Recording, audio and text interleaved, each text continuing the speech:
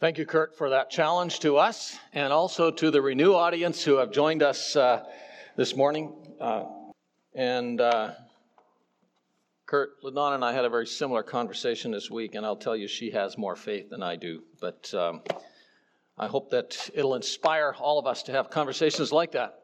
It was our board that assigned Kurt to give us that challenge today, but it was my decision to ask him to do it right before our teaching time. Because it's the perfect backdrop for our teaching this morning from the Gospel of Mark, chapter 14. Turn there.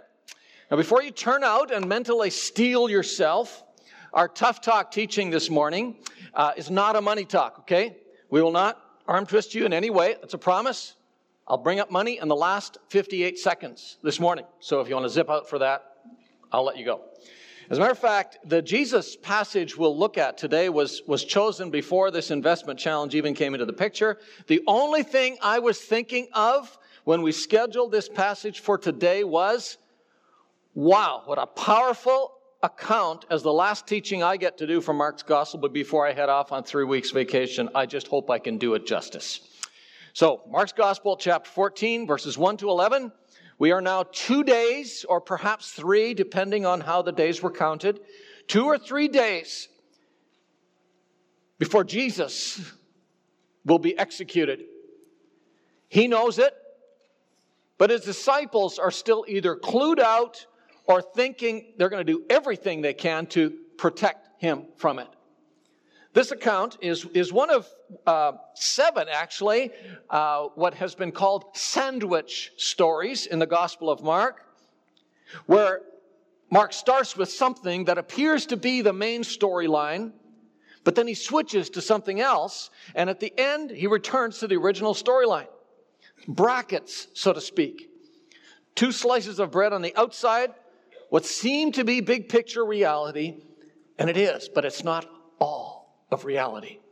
In between is the meat of the sandwich, the satisfying, the satiating substance that is the main point.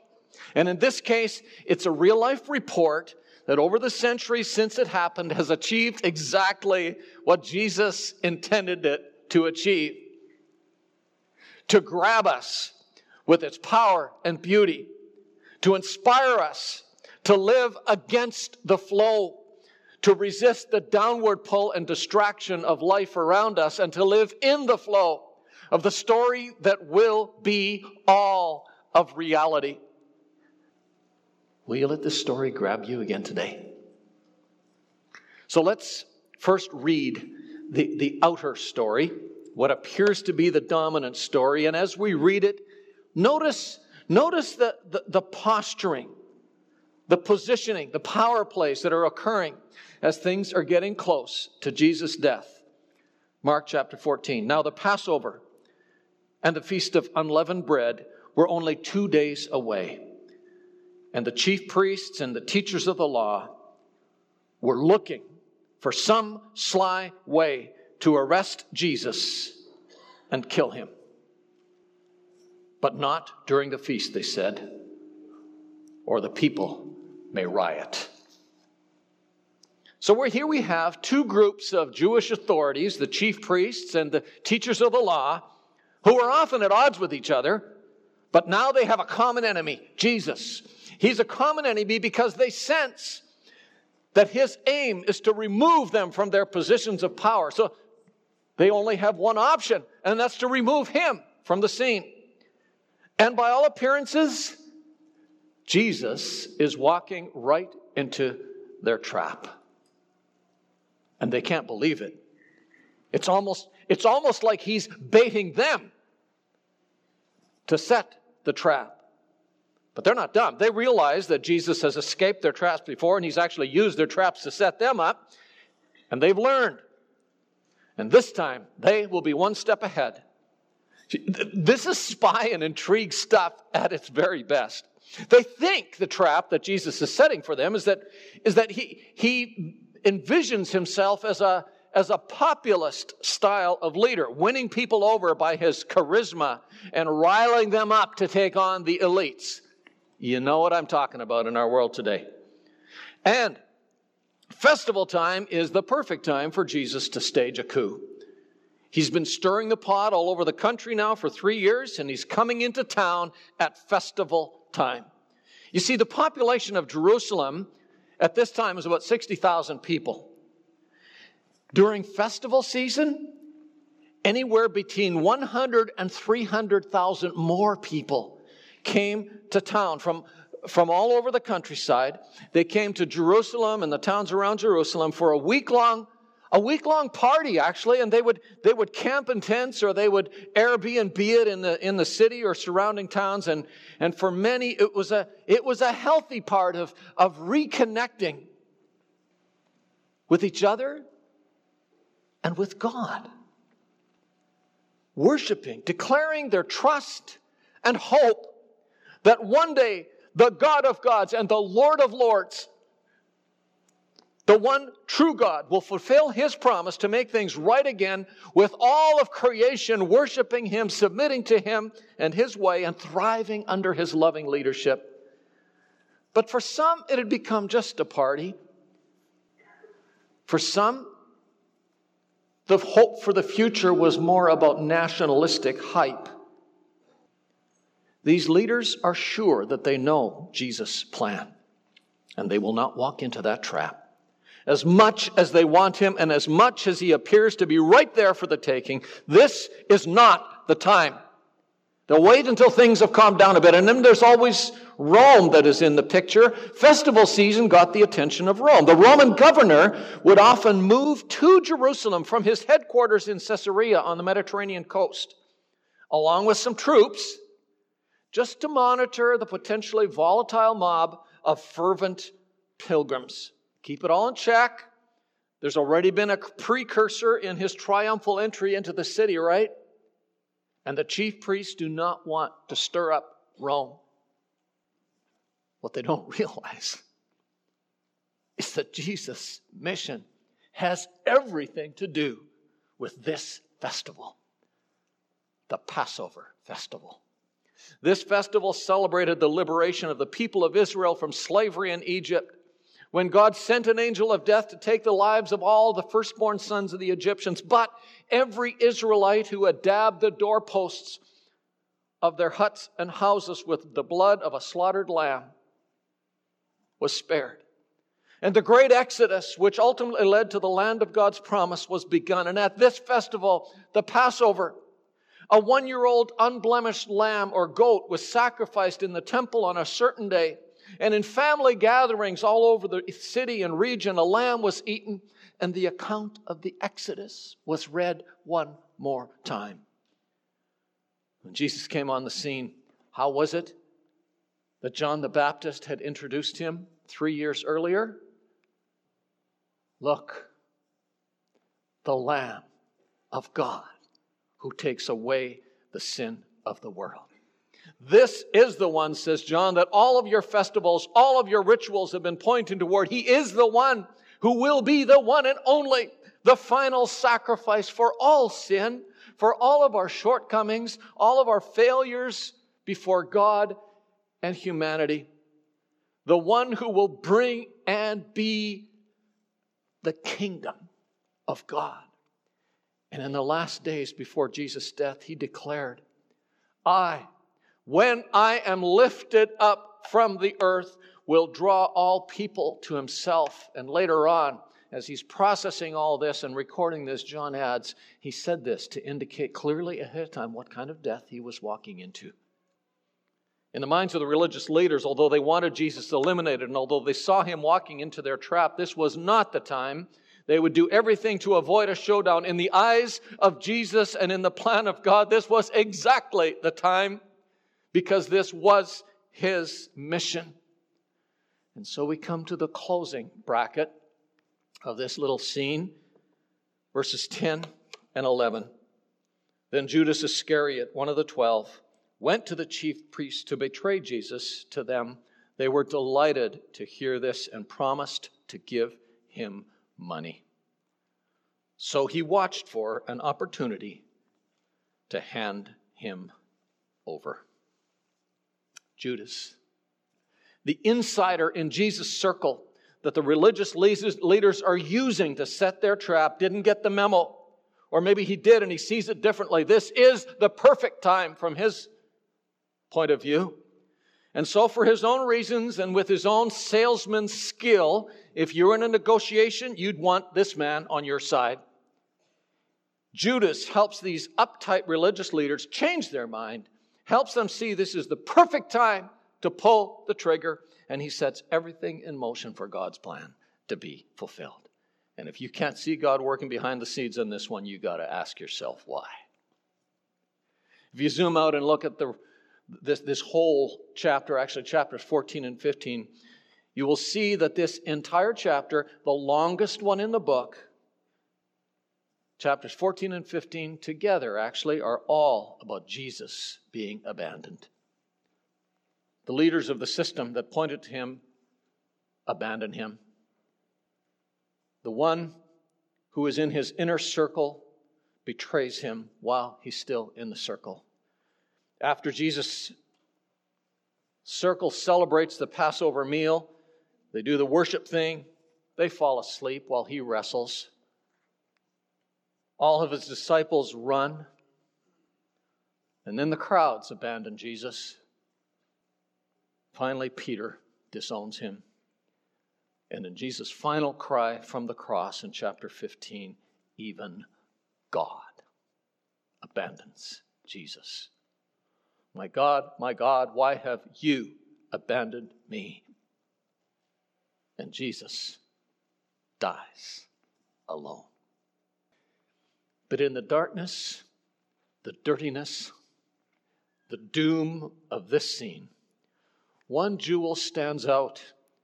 The glorious beauty, the powerful insight, as we'll see, and the dramatic courage of one woman whom Jesus says will stand out for all history as a hero of the gospel, a lesson for all who see in Jesus the hope of the world and the love of my heart. Verse 3, while he was in Bethany, a small town just outside the hype of the Jerusalem hub that has become a bit of a retreat place for Jesus, reclining at the table in the home of Simon the leper, not a leader, but an outsider whom Jesus has obviously healed. Into this scene, a woman came, a woman whose name is not given in Mark's gospel. From other accounts, we know who she was. But for Mark, it's important that she's anonymous, so we won't talk about who she is this morning. Her name is unimportant because it's her act that is so important. A woman came with an alabaster jar of very expensive perfume made of pure nard.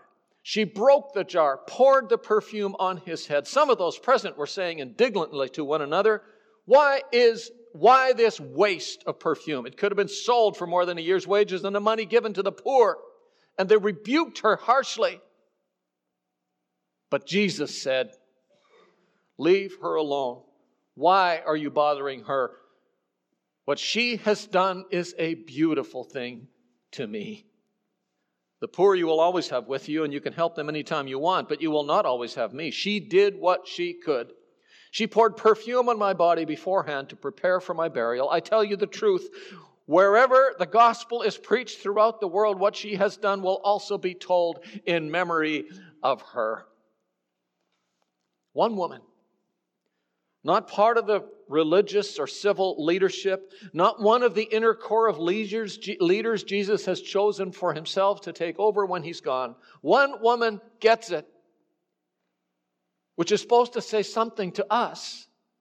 In Mark's view, this is a key story through which we are to interpret what happens to Jesus in the next few days, and a story which tells us how we can live in light of life around us, what happens to us in light of what Jesus will do as he walks into the trap. This amazing story, just before Jesus goes to the cross, invites us, actually it begs us to process three questions. Number one, why is it everybody missed it? Why did they miss it? Why do I miss it? Number two, where do I begin if I want to be part of the heart of this story? And number three, what rhythm do I need to embrace to live in the real story? So let's talk about that. Why did everybody miss it? Well, why do the religious leaders not see the trap that they were coming into? Why do the disciples not see in this woman what Jesus sees?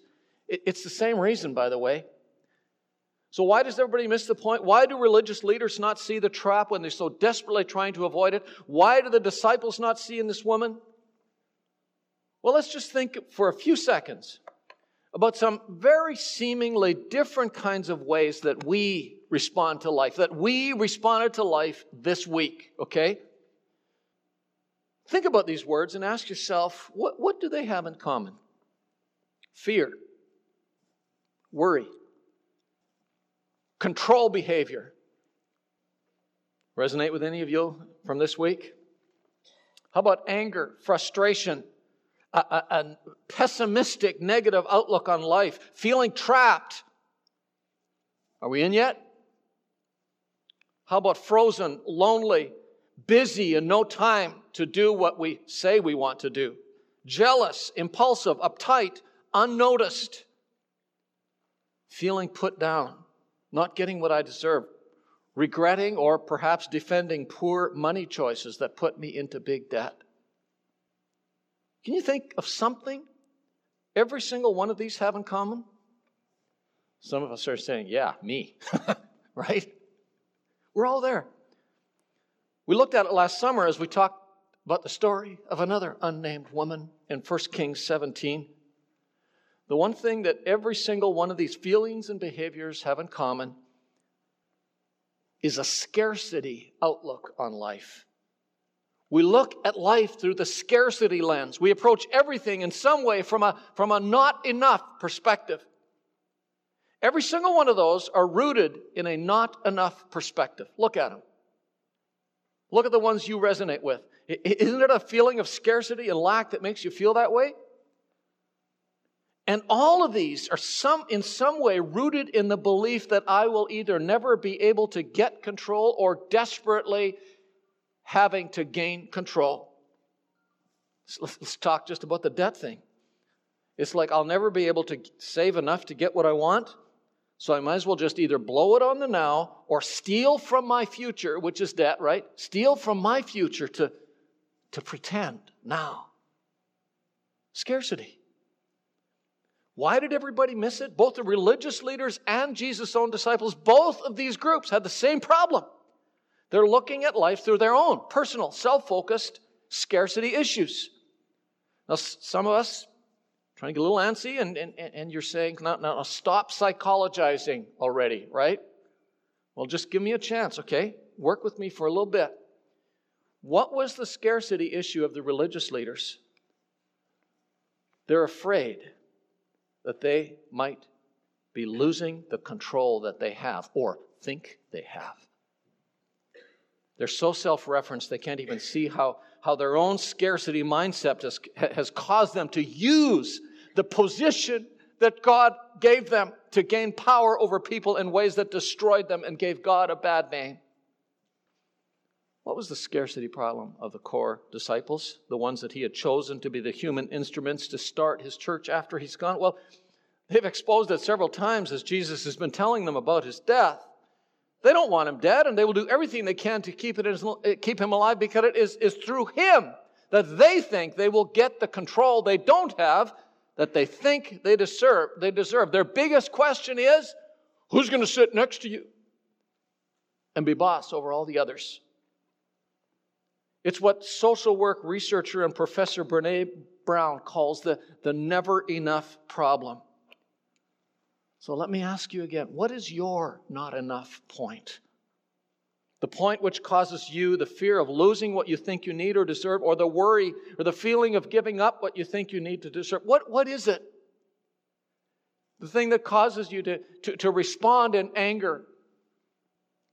Now let's see why looking at this story through the scarcity lens is not just psychologizing. What does the Bible say is at the center of all of our personal issues and all of humanity's issues? The reason that Jesus had to go into his death? It's called sin, right? Which has its roots in what? walking away from the status God gave us, which we no longer have, which is what both the disciples of Jesus and the religious leaders feel in their hearts, just from opposite ditches. One group desperately trying to hang on to or preserve a status they think they have.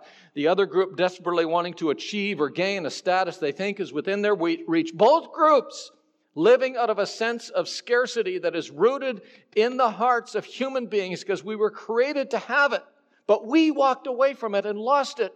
Every single time we act and think out of scarcity, we are simply acknowledging what this Word of God says is a central reality. Because what is the picture, the main picture the Bible uses to describe sin? It is missing or falling short of a standard that we know we should be living by and a status we know we should have. All have sinned and fall short of the standard of the glory of God. What does falling short means? It means that the less than factor we are all living with and have some intuitive awareness, the scarcity is a lack of standing before God. And looking at it from the scarcity lens, it's Judas, one of those disciples that does the most logical and pragmatic thing. He sees this situation totally from how can I get the most out of this lens. And he takes advantage of the situation and leverages what he can for himself. I may not get that status, but I can get some money. There's actually a word that Mark uses in these two outside brackets of this sandwich that leads us to understand this scene exactly in the way that we portrayed it. There's a key verb in verse 1 and in verse 11, the same word that frames this whole story. What were the religious leaders doing? It says they were seeking for a way to arrest Jesus. What is Judas doing? Verse 11, he is seeking. It's the same word for an opportunity to hand Jesus over. That word seeking is actually used 16 times in Mark's gospel, and except for the very last time, after Jesus is risen from dead, it is always used in a negative sense. This isn't about pursuing after God from a pure heart. It's why some translations, as they translate this word, they use the word scheming. One commentator says about this word seeking, that seeking connotes an attempt to determine and control rather than submit and follow, which is what Jesus calls us to do. Grasping after something I don't have rather than living in the flow of what God is doing and will actually give me what I really want. Scarcity is the issue, and its roots are way deeper than we really want to believe. Can you see it?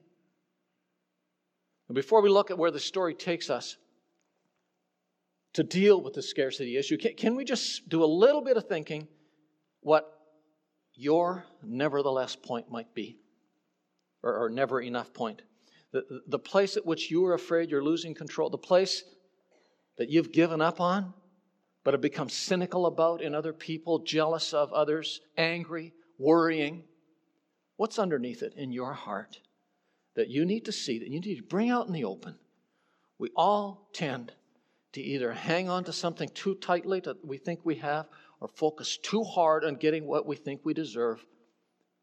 Will you look in your heart and ask you, what is the hurdle or the barrier for me right now? And how might scarcity be the real thing underneath that? So what does this story tell us about where I need to begin if I want to see the real story and live in it? To get the meat out of the more Jesus experience that this whole gospel has been talking about. Well, let's see how Jesus responds to this woman's radical act before we actually look at her act, because it's how Jesus responds to her act that tells us how we are to interpret it. So let's go down to verse 6. "Leave her alone," said Jesus. "Why are you bothering her? She has done what is to me a beautiful thing. The poor you'll always have with you, and you can help them anytime you want, but you will not always have me. She did what she could. She poured perfume on my body beforehand to prepare for my burial. I tell you the truth, wherever the gospel is preached throughout the world, what she has done will also be told in memory of her. She has done what? A beautiful thing. It's a word that means valuable, virtuous. Literally, it's good. She had what was deemed to be valuable, but she used it in this way because she sees in Jesus ultimate value. You guys are making it about you, what you lack, what you're not getting out of it, what you're afraid you're going to lose. She's making it about me, about who I am, ultimate value. The act of this woman was a symbolic act, recognizing who Jesus really is. It's an act that transcends this, what has he done for me lately, thinking. That whether we say it or not, we wrestle with, don't we? See, look what he's given someone else. Look at what somebody else is getting away with, and he does nothing about it. Where do these statements come from? What do they expose? Our scarcity mindset. What this woman does is worship, not just with words, but with what she has. Remember our definition of worship from last week? It is me, not because of who I am, but because of who God is and what he does, giving him what he does deserve. Responding to the overflowing richness of the grace of God.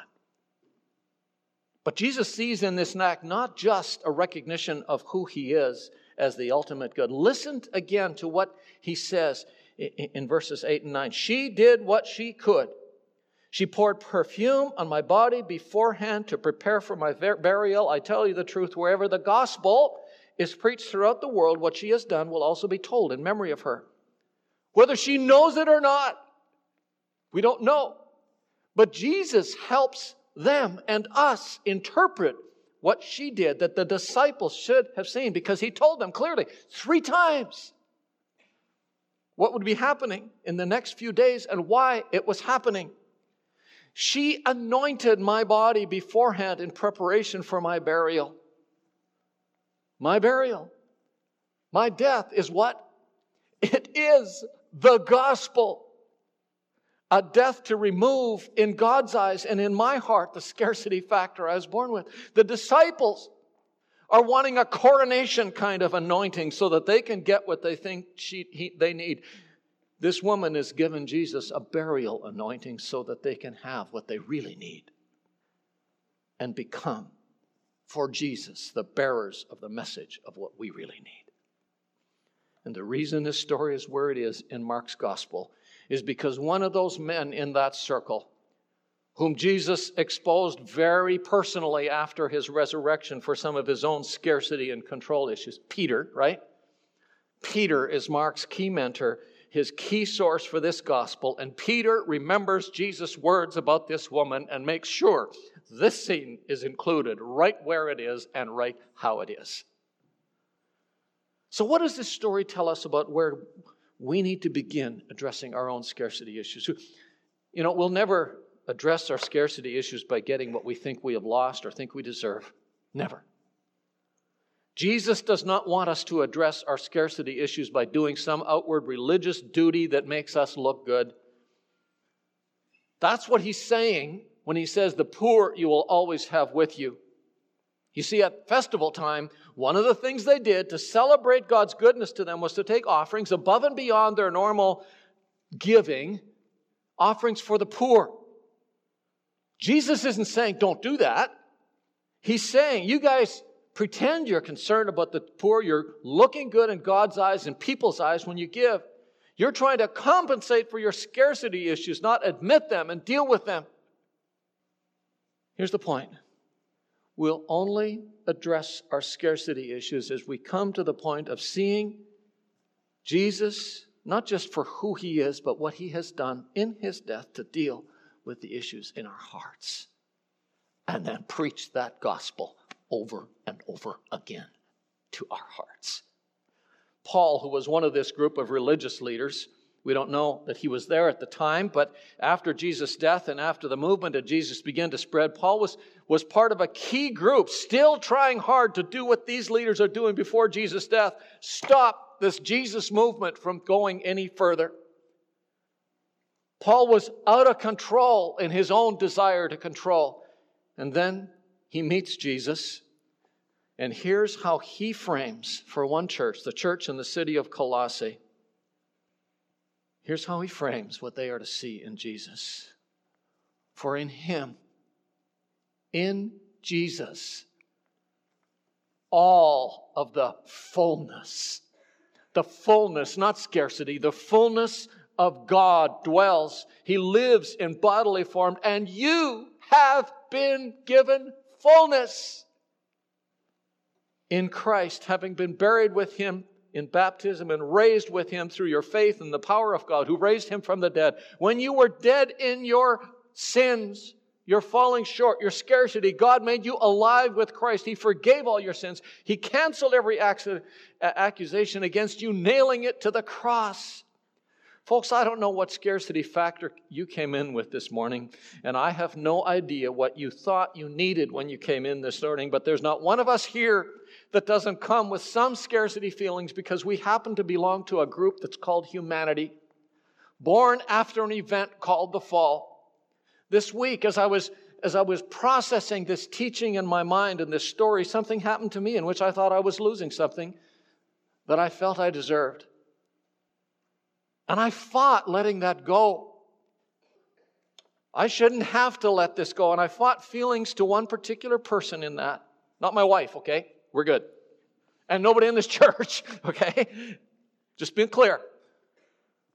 But one of the things I had to do again is relook at the beauty, the empowerment, the fullness of what I know I have in Jesus and say to him, you know, I'll just let that go as well to you, not to a person, to you. And I'm looking forward to how you're going to show to me that even in what I think of as a potential scarcity, you are enough.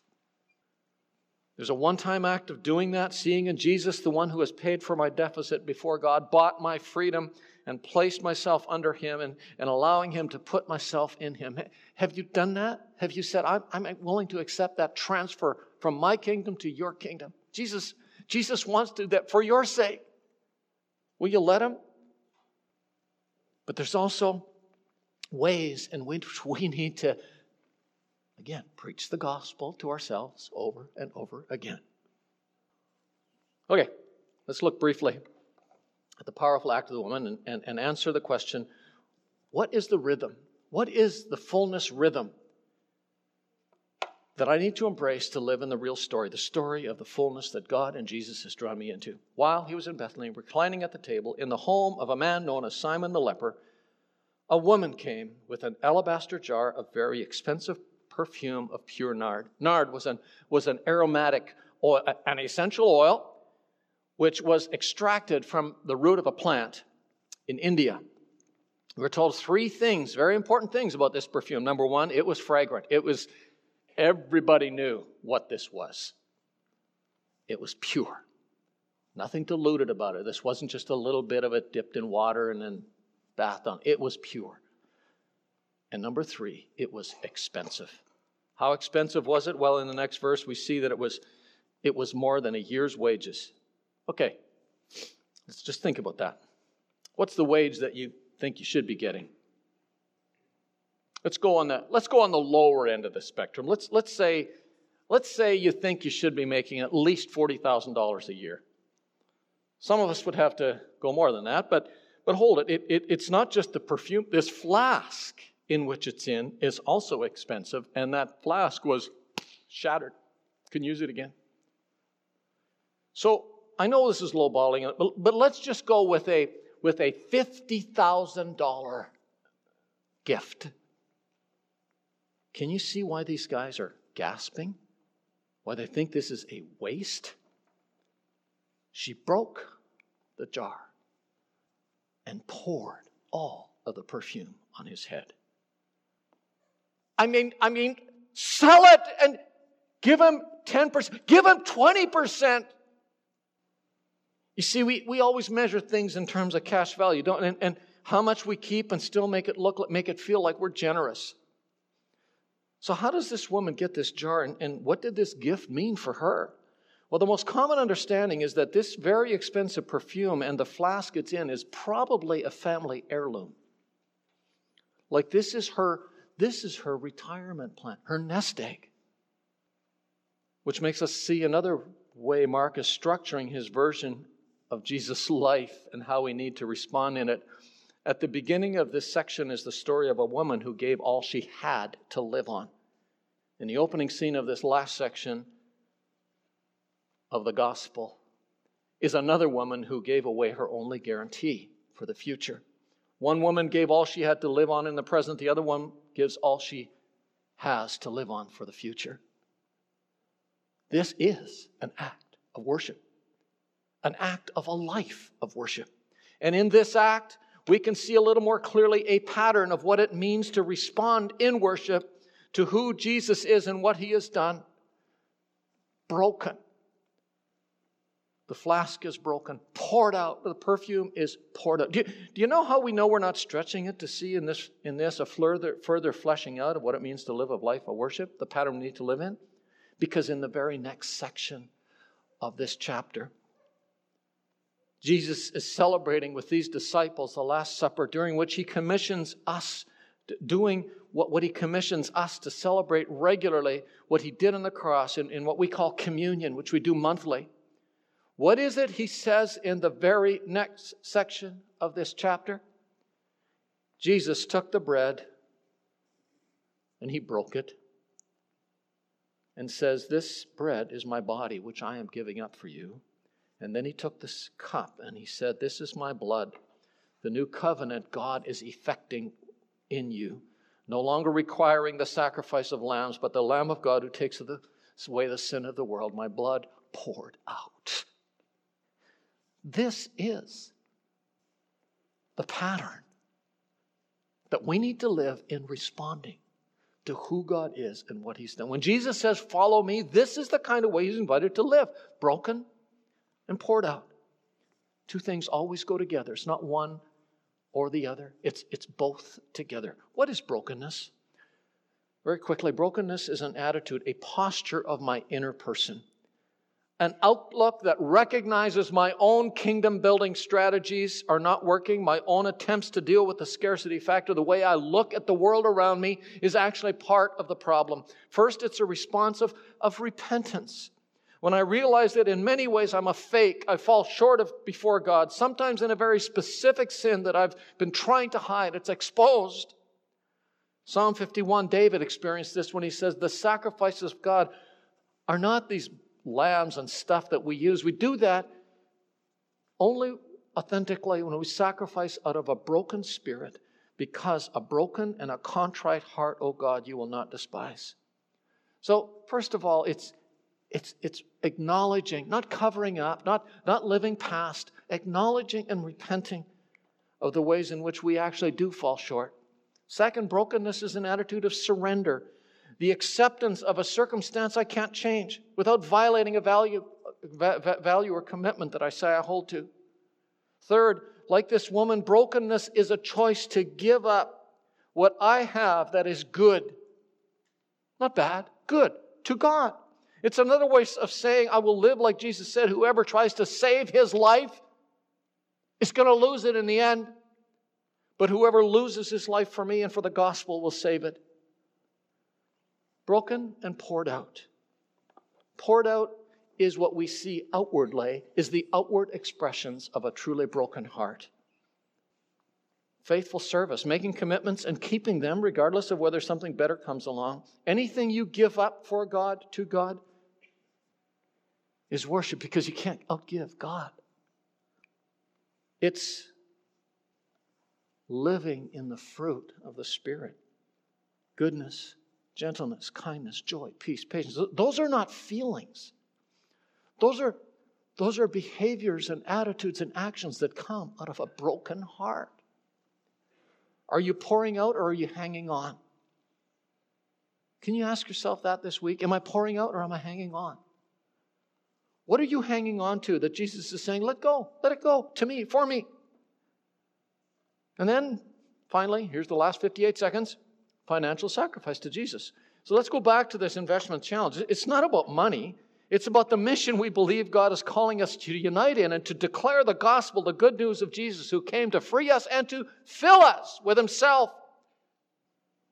I'm not going to lean on you.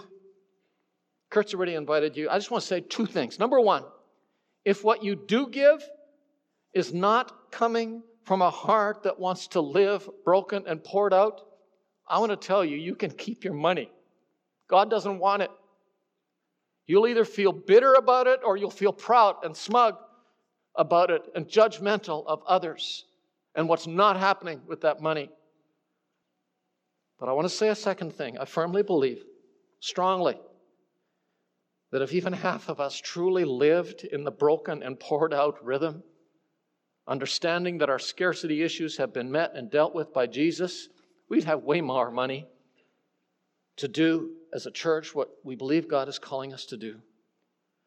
So would you think along these lines over the next few weeks, and let's see what God can do in our hearts as we decide to live against the flow of the downward pull and distraction of life around us and our inner hearts, and live in the flow of the story that will ultimately be all of reality. Because Jesus walked into the trap, I do not have to be trapped, even by my scarcity feelings, by anything. I don't have to be trapped into holding on too tight and living out of whatever scarcity it is that tends to control me. Can we do that? I think we can. Let's pray. Lord, we believe. Help our unbelief.